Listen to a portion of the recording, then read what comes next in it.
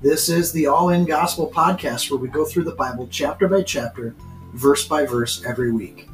If you like the podcast, go ahead and subscribe or join us at allingospel.com. Enjoy your Bible study. Blessings.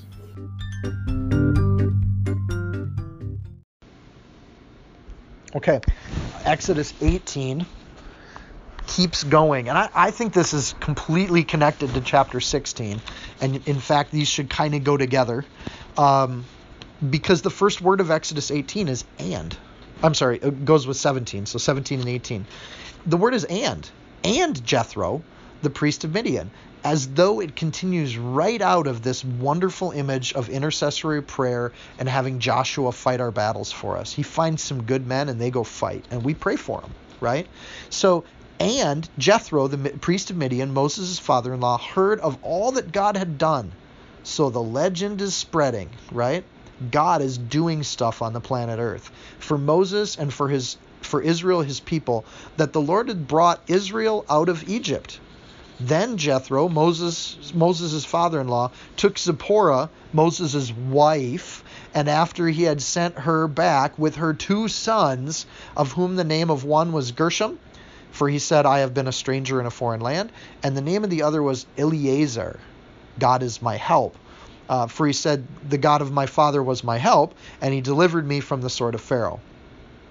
And Jethro, Moses' father-in-law, came with his sons and his wife to the Moses in the wilderness, where he was encamped at the mountain of God. Now he said to Moses, I, your father-in-law Jethro, am coming to you with your wife and her 2 sons. All right, so this is an intro that's easy to forget for the rest of the narratives that go with this intro. It's important to remember what's going on here. But let's start with verse 1 where it says priest of Midian. This is a tough one to translate. The Midianites were descendants of Abraham, Genesis 25, 1 and 2. The word itself means strife, right? So he's a priest of strife. He deals with these. He knows how to deal with struggle. Most people believe Jethro is serving Jehovah in that capacity. I'm going to show later where I don't know if that's the case. It could equally be read or interpreted that he's a priest of Midian, which is a people or country group, but he's a priest that serves various gods. So you come into the priest and say, I need help with my cooking. And then he would pray to the cooking god for you, a lot like the Egyptian priests, a lot like the Canaanite priests. The priests could serve multiple gods and do that for you. And I think Jethro is one of those priests. However, he knows of Jehovah, but in the first couple sentences, it says he's heard about what God has done. So it's not that it's not like we have today where you either believe in God or you don't. You're of this religion or you're not. These priests could believe in Jehovah, and they could also believe in Ra and Isis and Osiris and some of these other kind of gods of different countries. And when one God acts on the earth, like brings the Israelites out of Egypt, it's showing that there's amazing power with this Jehovah God, which ancient priest would have had no problems dealing with a competition between the gods. They were largely polytheists and would have been fine with that idea. So one way to read this is, hey, Jethro's showing up and he's a pagan priest, and Moses is going to evangelize to him and bring him into the fold of Jehovah. And that I'm gonna give that perspective on this chapter. This intro tells us that there's maybe a second perspective on this chapter, and that is, hey, Moses is a deadbeat dad not taking care of his wife and kids and has totally abandoned his family and put them back on his father-in-law. And Jethro's bringing that family back to Moses to reunite a family. And it's hard to read the first 5 verses and not see that that's the agenda of what we're about to read. But Jethro does it with such grace, such wisdom. He really doesn't even bring up his issues. He solves the problems that Moses has so that Moses can be a father again. And we're going to see at the end of this passage that it concludes with Jethro going home and not having the wife and kids with them. But we can see the wife and kids here are mentioned multiple times. That seems to be the point of this entire story. And I just want to bring us home to that. The sons that are mentioned here, the first one's been mentioned before. The second son gives us some indication that Moses was looking to God in verse 4 when his second son was born, because that son's name is God is my help. That Moses was already kind of changing in himself, but this is really the first mention of that second son that we've seen. We have seen that Zipporah and Moses parted on bad terms. Their last words to each other were angry. Exodus 4:25. Then Zipporah took a sharp stone and cut off the foreskin of her son and cast it at Moses' feet, saying, "Surely you are a husband of blood to me." So he let him go, and then she said, "You are a husband of blood," because of the circumcision. Zipporah didn't want to obey God in this tradition, and Moses did, and they parted on these terms, right? Moses let him go, and he went off and he freed the people of Israel from Egypt, right? So he went without him. There's a problem with this, though. Moses, though it might profit a man to gain the whole world, he's losing his own soul, right? He's losing his wife and his family.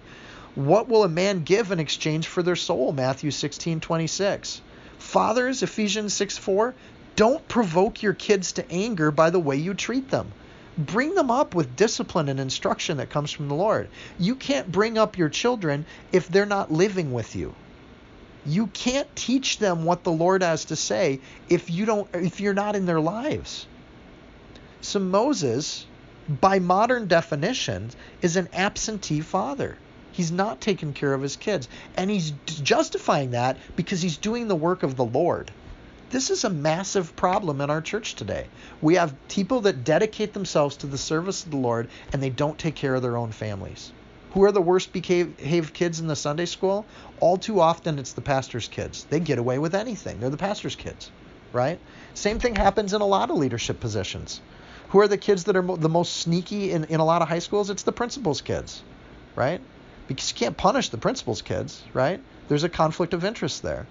So here we have Moses leading 2 million people, doing really good things, but he's got something in his life he's got to work on. If we continue to look at Exodus as a story of our life, we can be following the Lord and working on things and learning how to trust the Lord, learning how to pray. We can be doing all these great things, but forget about something core to what we're here to do, which is to build family, right? Even for single people, you have parents and you have brothers and sisters.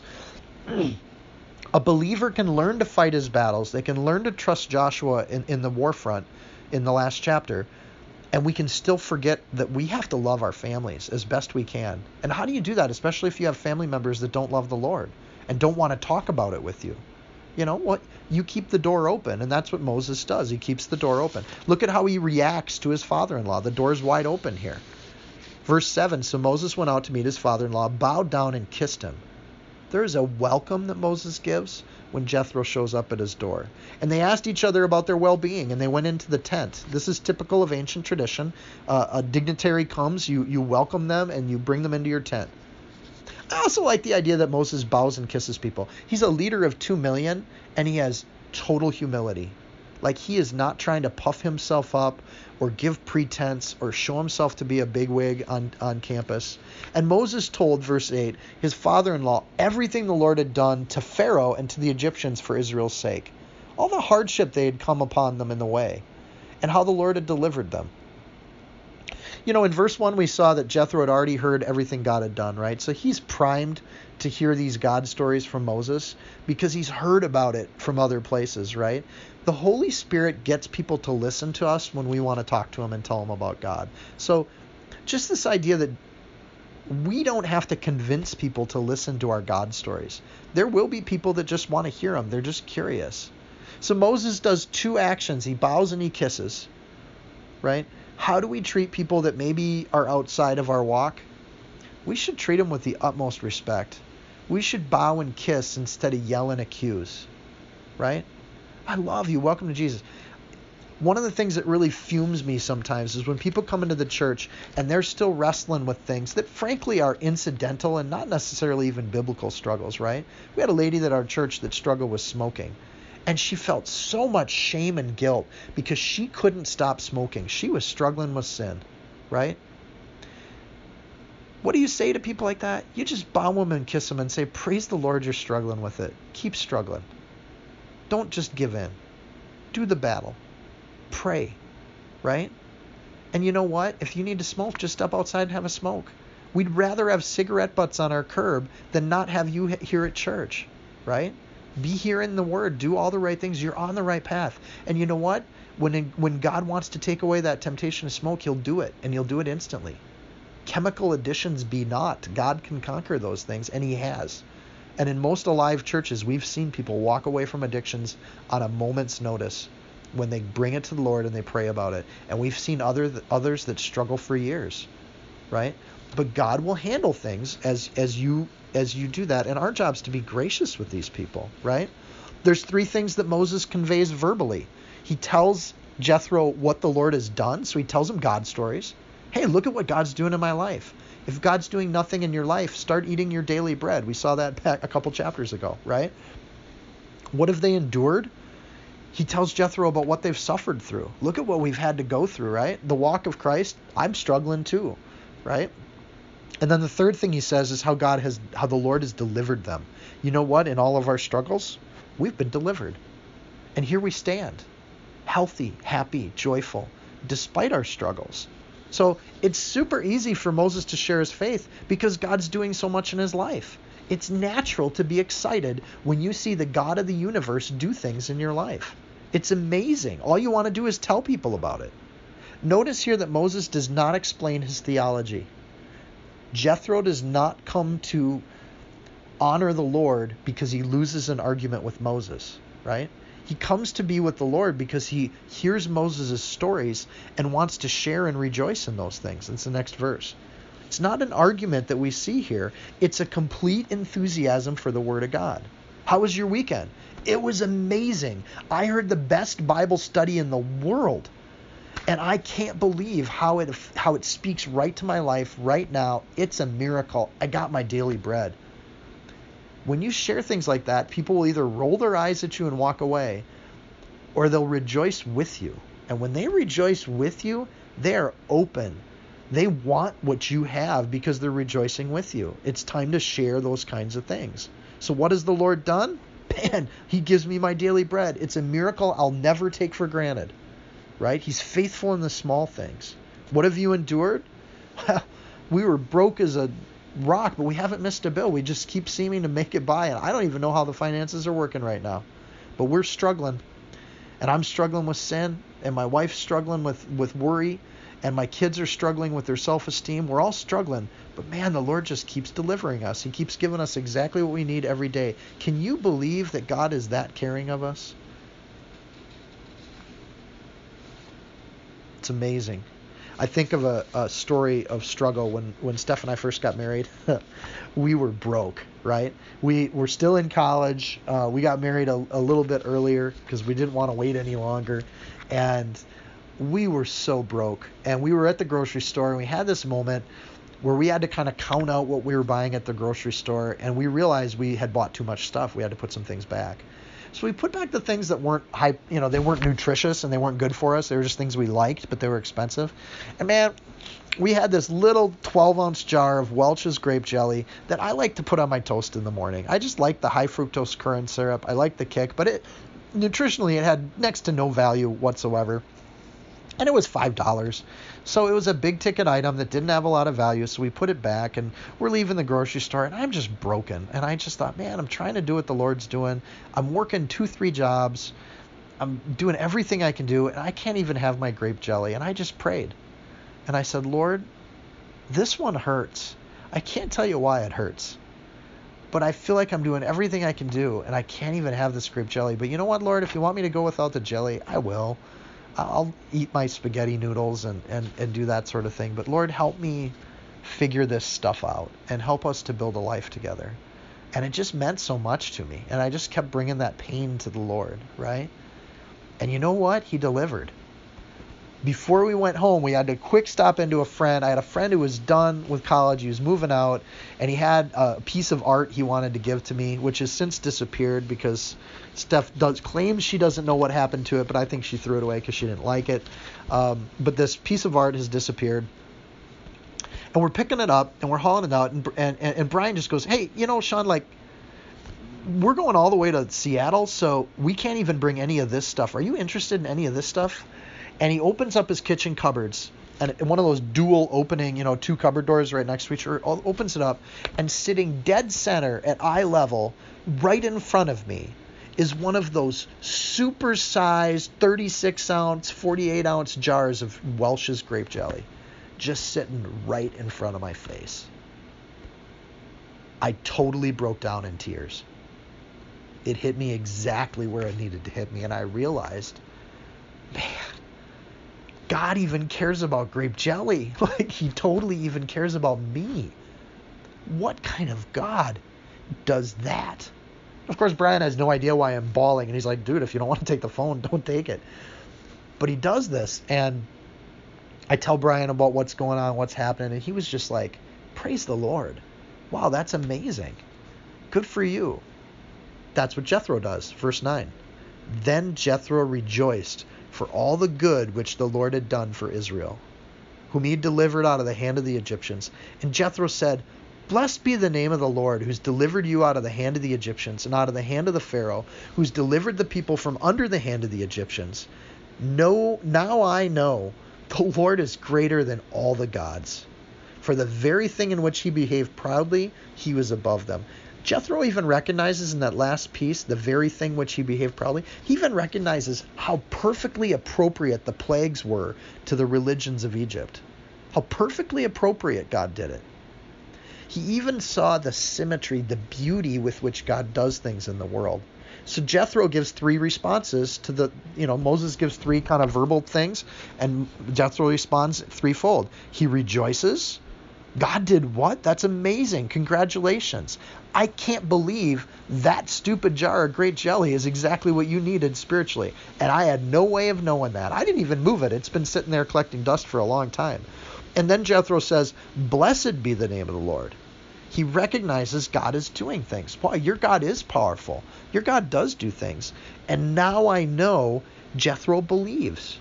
Now he knows something. He knows that the Holy Spirit is doing something, and the Holy Spirit is teaching Jethro belief. Now I believe. That's what Jesus said to Peter too, when Peter recognized that he was the Messiah, the rock. Matthew 16:17, and Jesus answered him, you're blessed, Simon, son of Jonah, because flesh and blood did not reveal this to you, that he's the Messiah, but my Father in heaven did. You know what? Moses isn't convincing Jethro of things. Moses is telling his own story, but the Holy Spirit is convincing Jethro. Now he knows that the Lord is greater than all gods. Well, if he's greater than all gods, you should serve him, right? So if God's powerful and he's in control, there's no other God to serve. Now he knows this. It's interesting. He doesn't deny the other gods and spirits that are out there. He just acknowledges that God's dominant over those things. Maybe God is better than sporting events. The way you're so excited, Moses, maybe God is more tantalizing than a movie. Because maybe seeing it happen for real is better than seeing it happen in the fake myths of Egyptian mythology, right? It's the very thing that needed to happen to show up the pride of Egypt, and he's impressed with the symmetry of it all, the perfect order of God. Out of the hand, it says out of the hand a few times in this passage. The word is yad, which means hand, but it also means strength or one's portion. So out of the strength of Egypt, out of the portion of Egypt. You are from Egypt. You are from Pharaoh. Your people are from Egypt, and they're still wrestling with things. So they haven't quite gotten away from the beliefs of Egypt, but they've gotten out of Egypt. That's impressive. And Jethro probably saw Moses leaving, thinking this guy's nuts. And when Zipporah came back home, I guarantee she was complaining about what a child of blood Moses was and how horrible he was. So Jethro, by listening to these stories, he's letting Moses tell where he's at. So going back to that narrative, Jethro's still on a mission here. Let's not forget that. We got a broken family he's trying to fix, but he lets Moses minister to him before he says anything about that. Isn't that kind of graceful? Then Jethro, Again, in verse 12, we see Jethro's the main character here, not Moses. Then Jethro, Moses' father-in-law, took a burnt offering and other sacrifices to offer God, and Aaron came with all the elders of Israel to eat bread with Moses' father-in-law before going to God. So Jethro makes a very public sacrifice and declaration to Jehovah. He converts to the children of Israel to join with them on this, and he gives sacrifice in front of the elders, in front of the people. This is a lot like a public baptism, right? And so it was on the third day that Moses sat to judge the people. So Jethro's hanging around now for 3 days. 3 has significance. I don't know if that's a direct connection here, but he has this kind of connection for 3 days. And he's just going to watch what Moses is doing. And Moses is judging people a lot like they did in the ancient world. We saw this in Genesis with Joseph, that he would sit all day and hear people's concerns. So Moses sits to judge the people, and the people stand before Moses from morning until evening. All day, every day, Moses is working. So when Moses' father-in-law saw all that he did for the people, he said, "What is this thing that you are doing for the people? And why do you alone sit and all the people stand before you from morning till evening?" And Moses said to his father-in-law, basically, because this is what people do. I mean, this is how people lead. Because the people come to me and inquire of God, and when they have difficulty, they come to me, and I judge between one and another, and I make known the statutes of God and his laws. So orally, there's a law being built here by implication. Moses is forming a set of laws that we're going to see later in Leviticus, Numbers, Deuteronomy, even parts of Exodus. We're going to see this law come into shape, actually even in the next chapter. And this law is becoming part of how they live. But Jethro is going to give some wisdom here. We're going to change the ancient world because the people of God don't have to do it the way the world is doing it. We can do it different. And I love how we see Jethro asking questions and learning about Moses before he tries to speak into Moses' life. Oh, that the Christian world could do more of this. We need to hear people before we tell people.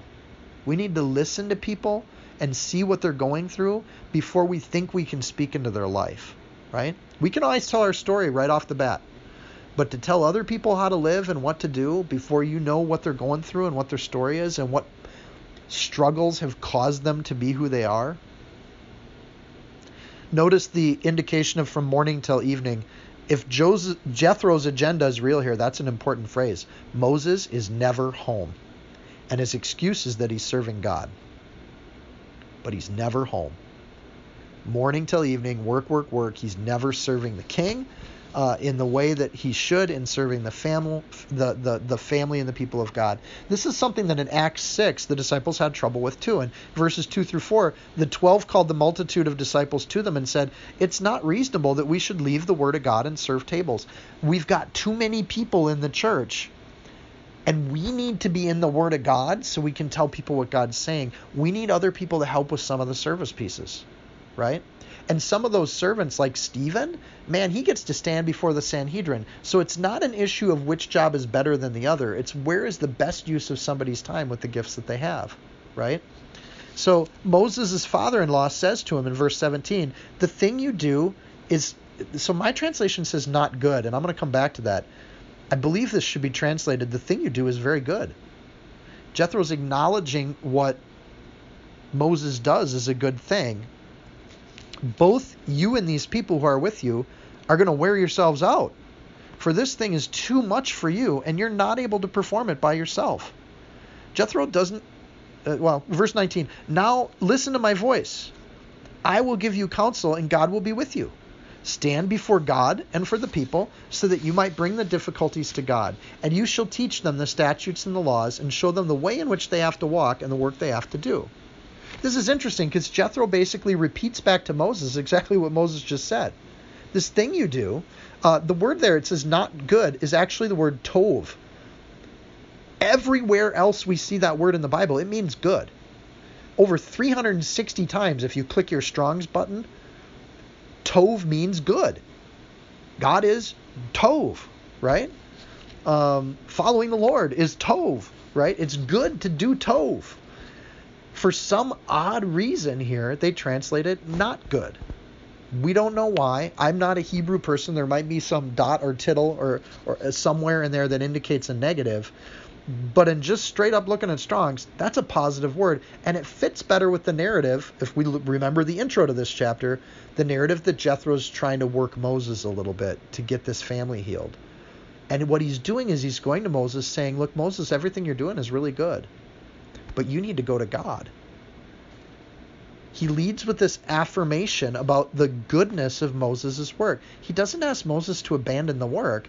What he does, though, is really wise. He asks Moses to get help with that work, just like the disciples. And he tells him to go stand before God. Go pray, Moses. Pray for the people, right? That's the thing we need you for. You're the one that talks to God for us. And I love how Jethro does this, because this is, remember, a day after he makes a public proclamation and sacrifice to Jehovah. He's only a day-old believer, right? But Moses hears his advice. How long does it take for you to think in a spiritual way? It takes one day. You are transformed. You might struggle with sin for the rest of your life, but it takes one day for you to be part of the body of Christ. Welcome to the kingdom, right? God will start speaking to you instantly. And in this case, he speaks to Jethro and shows him, gives him clear eyes to see that Moses is in kind of a mess right now, right? Godly counsel always points you to God. Ungodly counsel points you to everything else but God, right? And this can be wolves in sheep's clothing. It can be really nice people saying, you know, if you're having trouble raising your kid, you really need to read Ted Tripp or Dobson. You need to read these books. Or it could be, you're struggling with your finance, you need to go, talk to whoever the finance guy is for the Christian world, right? Or if you're struggling with worldly wisdom, man, you should read this new book in the bookstore. There are hundreds, thousands of books that will tell you how to live your life in a Christian bookstore. They're good books, but they're not the book, right? No conference, no speaker, no writer can affect you the way that God can. If you want to know how to live your life, go read what God says in his Bible. If you believe the Bible's the inspired word of God, then go to God. Don't go to other places. Other places are fine. Do it for your recreation and entertainment. But start with God. And godly counsel always tells people to do that. And Jethro says that to Moses. What you're doing is good. Go to God, because it seems to be too much. And if God says the same thing I say, then you need to act, right? The people are going towards God. The causes need to go towards God. And in verse 20, you need to teach the ordinance and the laws and the way we need to work. And those statutes and laws, they're central to what we're doing, Moses. You need to talk to God so we can see how to live. This is practical advice. But then in verse 21, he gives this this was spiritually wise advice. Go to God. Now he's going to give practical wisdom. He's going to give a real suggestion. Verse 21, moreover, you shall select from all the people able men, such as fear God, men of truth, hating covetousness, and place over them the rulers of thousands, rulers of hundreds, rulers of 50s, and rulers of 10, and let them judge the people at all times. Then it'll be a very great matter that they shall bring to you, but every small matter they themselves shall judge. It'll be easier for you, for they will bear the burden with you. And if you do this thing as God commands you, and God so commands you, then you'll be able to endure, and all the people will also go to their place in peace. I love verse 23. If you do this thing that I'm saying, and God so commands you to do it, in other words, this is a godly person giving godly advice and saying, look, don't take my word for it. You go talk to God, and if God tells you the same thing I'm telling you, then you know it's right. If God tells you to do the opposite of what I'm telling you, I might be in sin. I might be wrong. My opinion is not as important as God's, but I'm feeling it on my spirit, man. I got to just tell you, what I see in your life is a disaster. You got to turn to God. And if God tells you the same thing I do, man, you need to change. And you need to do it different. Verse 21 has one of the first times we see elements of leadership in the Bible. What do we look for in leaders? And Jethro is telling Moses what to look for in leaders. And look at the 4 things you're supposed to look for. Ability. Leaders should have some sort of competence, and they should have shown or be known for their ability. And here's the thing. Ability in any area can easily equate to ability in leadership. Right? If you have the focus, attention, and dedication as part of your character to gain competence in a field, even manual labor, like you're a good bricklayer, Someone who attends to bricklaying is someone who can attend to leadership too. They have order and control in their own life to where they've gained ability and skill. They can bring order and control to other people's lives too, right? It's one of those things you look for. Look for people that are competent. Have you ever had a boss that's not competent? Is it easy to follow that boss?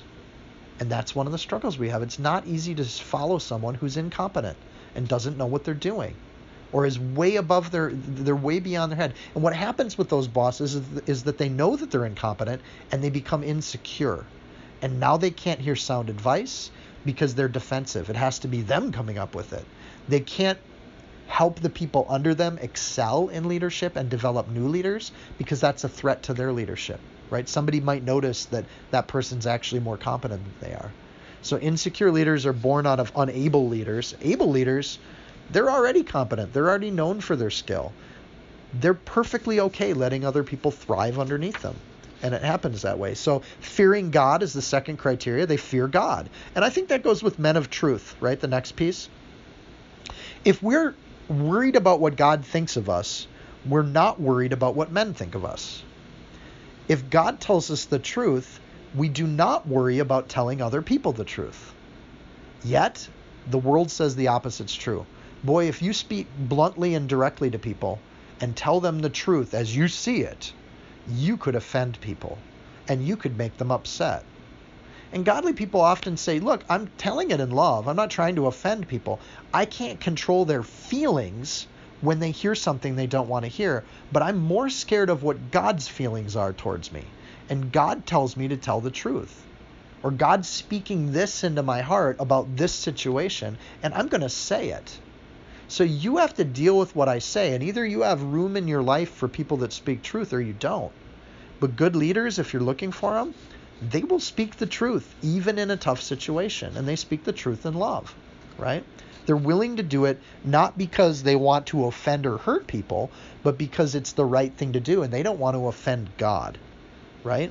So someone has to be speaking true. Look for those kinds of people. Then the fourth thing is hating covetousness. That's interesting to throw in. I get ability. I get people that speak truth. I don't want a boss that's running around saying false things to make themselves look good. I would love a boss that fears the Lord because I know they're going to be ethical even when no one's looking. I can trust that kind of boss. I can serve that kind of boss. But hating covetousness, well, that's interesting. What's the opposite of covetousness? And I thought a little bit. The opposite of covetousness is generosity. Because when you covet things, you want them, right?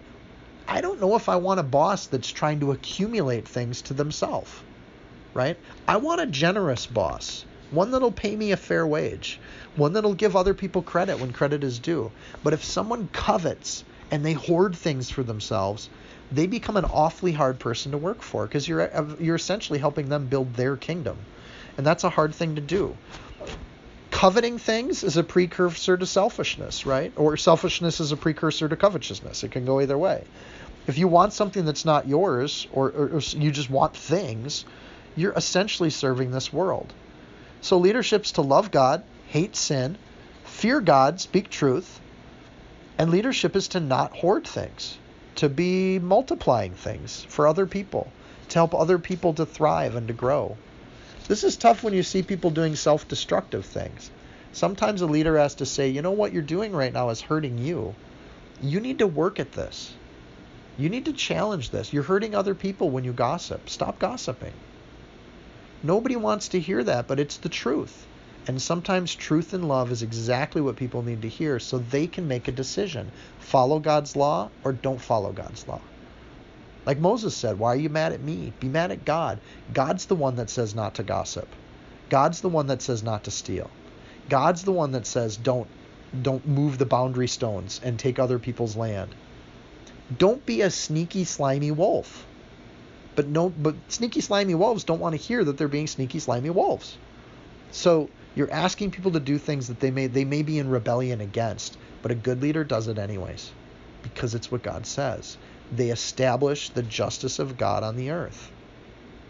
2 Timothy 2 says, and the things that thou have heard from me amongst many witnesses, the same thing commit to faithful men, who shall be able to teach others also. Timothy, don't be hoarding leadership for yourself. Spread it out. They shall bring to you. Good leaders, delegation to other leaders is actually taking on the responsibility, because they're going to take care of the easy stuff, and what they bring to you is the hard stuff. Now, this is a hard thing when you're starting out in the workplace. It's more kind of a mid-career kind of thing where you start realizing you have people that depend on you and work for you. But that's more responsibility. It's actually more work, not less, right? Good leaders have tons of people doing things and outdoing them, and they bear the burden of it. When we work together, the burden isn't as hard. Philippians 2:1. Therefore, is there any encouragement in Christ, any comfort provided by love, any fellowship in spirit, any affection or mercy? Complete my joy and be of the same mind, by having the same love, being united in spirit, having one purpose. When we work together, the burden is not hard.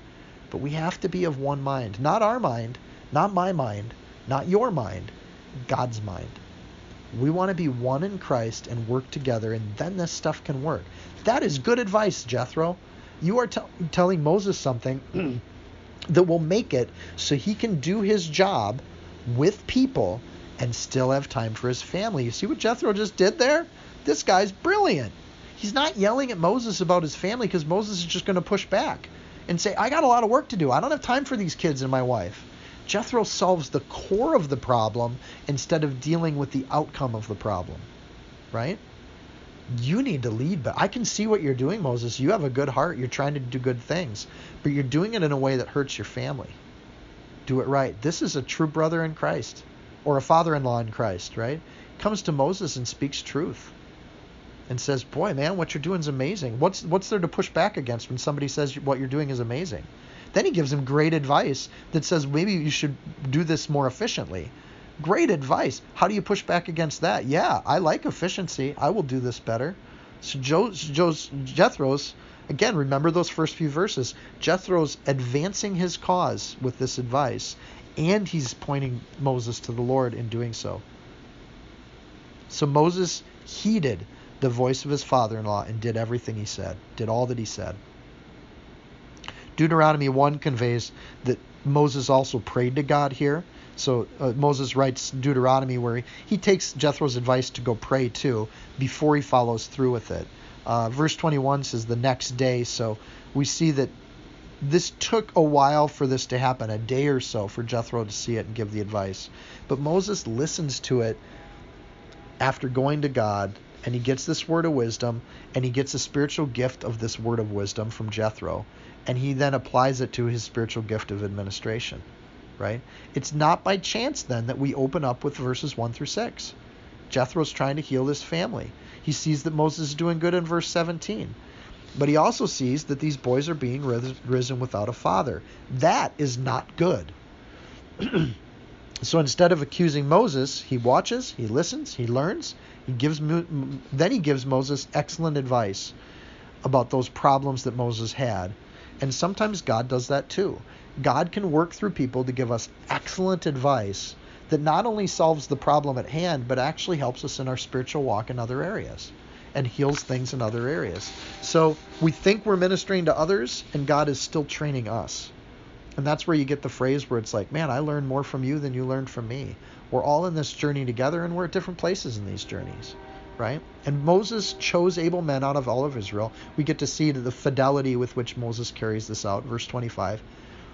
And he made them heads over the people, rulers of thousands, rulers of hundreds, rulers of 50s, rulers of 10s. So they judged the people at all times. The hard cases they brought to Moses, but they judged every case themselves, every small case themselves. It worked. It worked wonderfully. We now have an organization of 2 million people in which order and law is being carried out efficiently and effectively. Wow. That's not what slave people do. That's what people who rule themselves do. That's what free people do, right? I like the idea that there's rulers of 10s. I mean, we have 10 people in this room right now. So we could just pick out, say, Jackson, and Jackson could just be our ruler. And whenever there's a problem, man, Jackson has ability. He's a great drummer. He has a level head, and he serves God, and he fears God. And really, we think he would tell us the truth more than making us happy, right? And he doesn't like covetousness. You see how he lives? He lives pretty simply, not just because he's a college student, but because He doesn't live beyond his means. He's not trying to hoard things to himself. He'll be responsible with that leadership. So we say, we think he'd be a good leader. Better yet, Moses says, we think Jackson would be a good leader. And whenever we have an issue, we go to Jackson. But Jackson's wise enough to know if it's beyond him or a bigger deal, he needs to take it up to another notch, right? Let's go talk to somebody else about this, right? So we have this ruler of tens that's going to come. The next thing that comes is the Ten Commandments. That's what's in the next chapter. So now we have Israel as a nation of priests, judges, people that can think, make decisions, discern things. Wow. We have a nation, and now that nation's going to get some written laws, so these judges have things they can work from. This is a lot like our court system, right?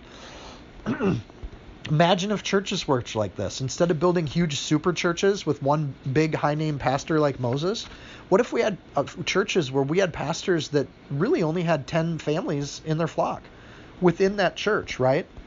So maybe there's a big super pastor, but we've got these small groups where we actually judge and lead each other through those small groups. And a small group leader would check in on people every week. How are things going? What's going on? And they would be able to pray for that small number of people, right? And we pray for those people in that kind of way. And we had churches that instead of hoarding resources to build the next biggest building, those resources are being used for ministry. D.L. Moody says it's better to set 100 men to work than to do the work of 100 men. What great advice.